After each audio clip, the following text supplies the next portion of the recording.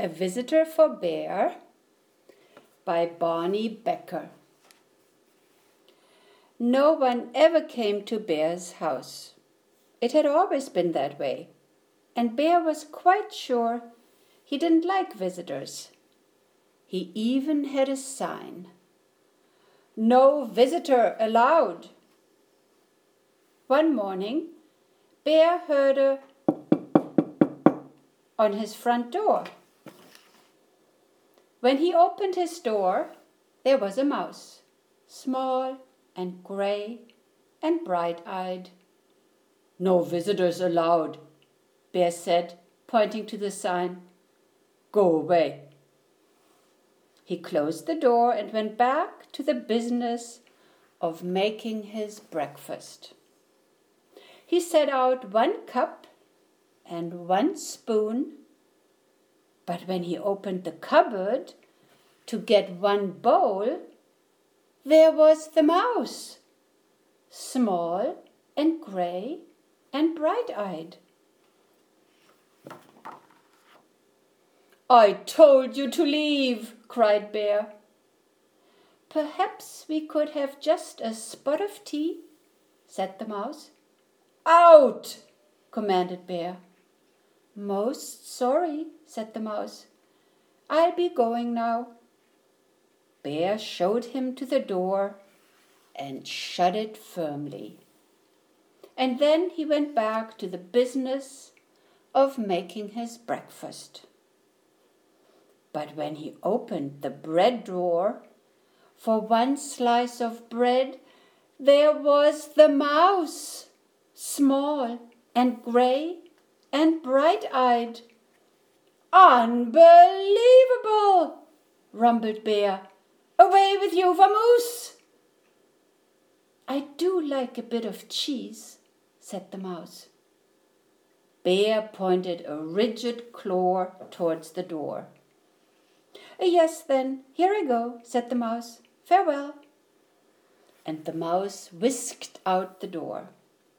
This time Bear shut the door very firmly and locked it tight. He locked the windows too, for good measure. Then once again he went back to the business of making his breakfast.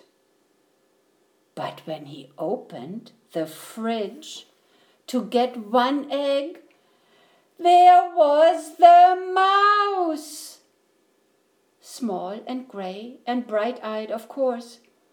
"Be gone!" roared Bear. "A crackling fire?" ventured the mouse. "This is impossible, intolerable, insufferable!" cried Bear, shaking with anger and disbelief. "Terribly sorry," murmured the mouse. "Now you see me, now you don't. I'm gone." And the mouse looked very sorry indeed while he waited for Bear to unbolt the door and let him out again. This time, before he went back to the business of making his breakfast, Bear shut the door very, very, very firmly, locked it, boarded the windows shut, stopped up the chimney, and even plugged the drain in the bathtub. Carefully, Bear set about the business of making his breakfast. He opened the cupboard. No mouse. He opened the bread drawer. Nothing. Phew. He opened the fridge. Mouse-free. Yes, indeed. He lifted the lid to the tea kettle. There was the mouse, small and gray and, well, you know the rest. Bear fell to the floor and wept. "I give up," he blubbered. "You win. I am undone." "So sorry," said the mouse. "But perhaps if I could have just a bit of cheese and a cup of tea, and do you think we could unstopper the chimney and have a nice fire?" Bear blew his nose with a loud honk. "But then You must go, he sniffled. No visitors allowed. You have my word, said the mouse. Bear unshuttered and unboarded the windows, unlocked the door, unstoppered the chimney, and unplugged the drain. He brought out 2 plates of cheese and 2 teacups, and he made a crackling fire in the fireplace for 2 sets of toes.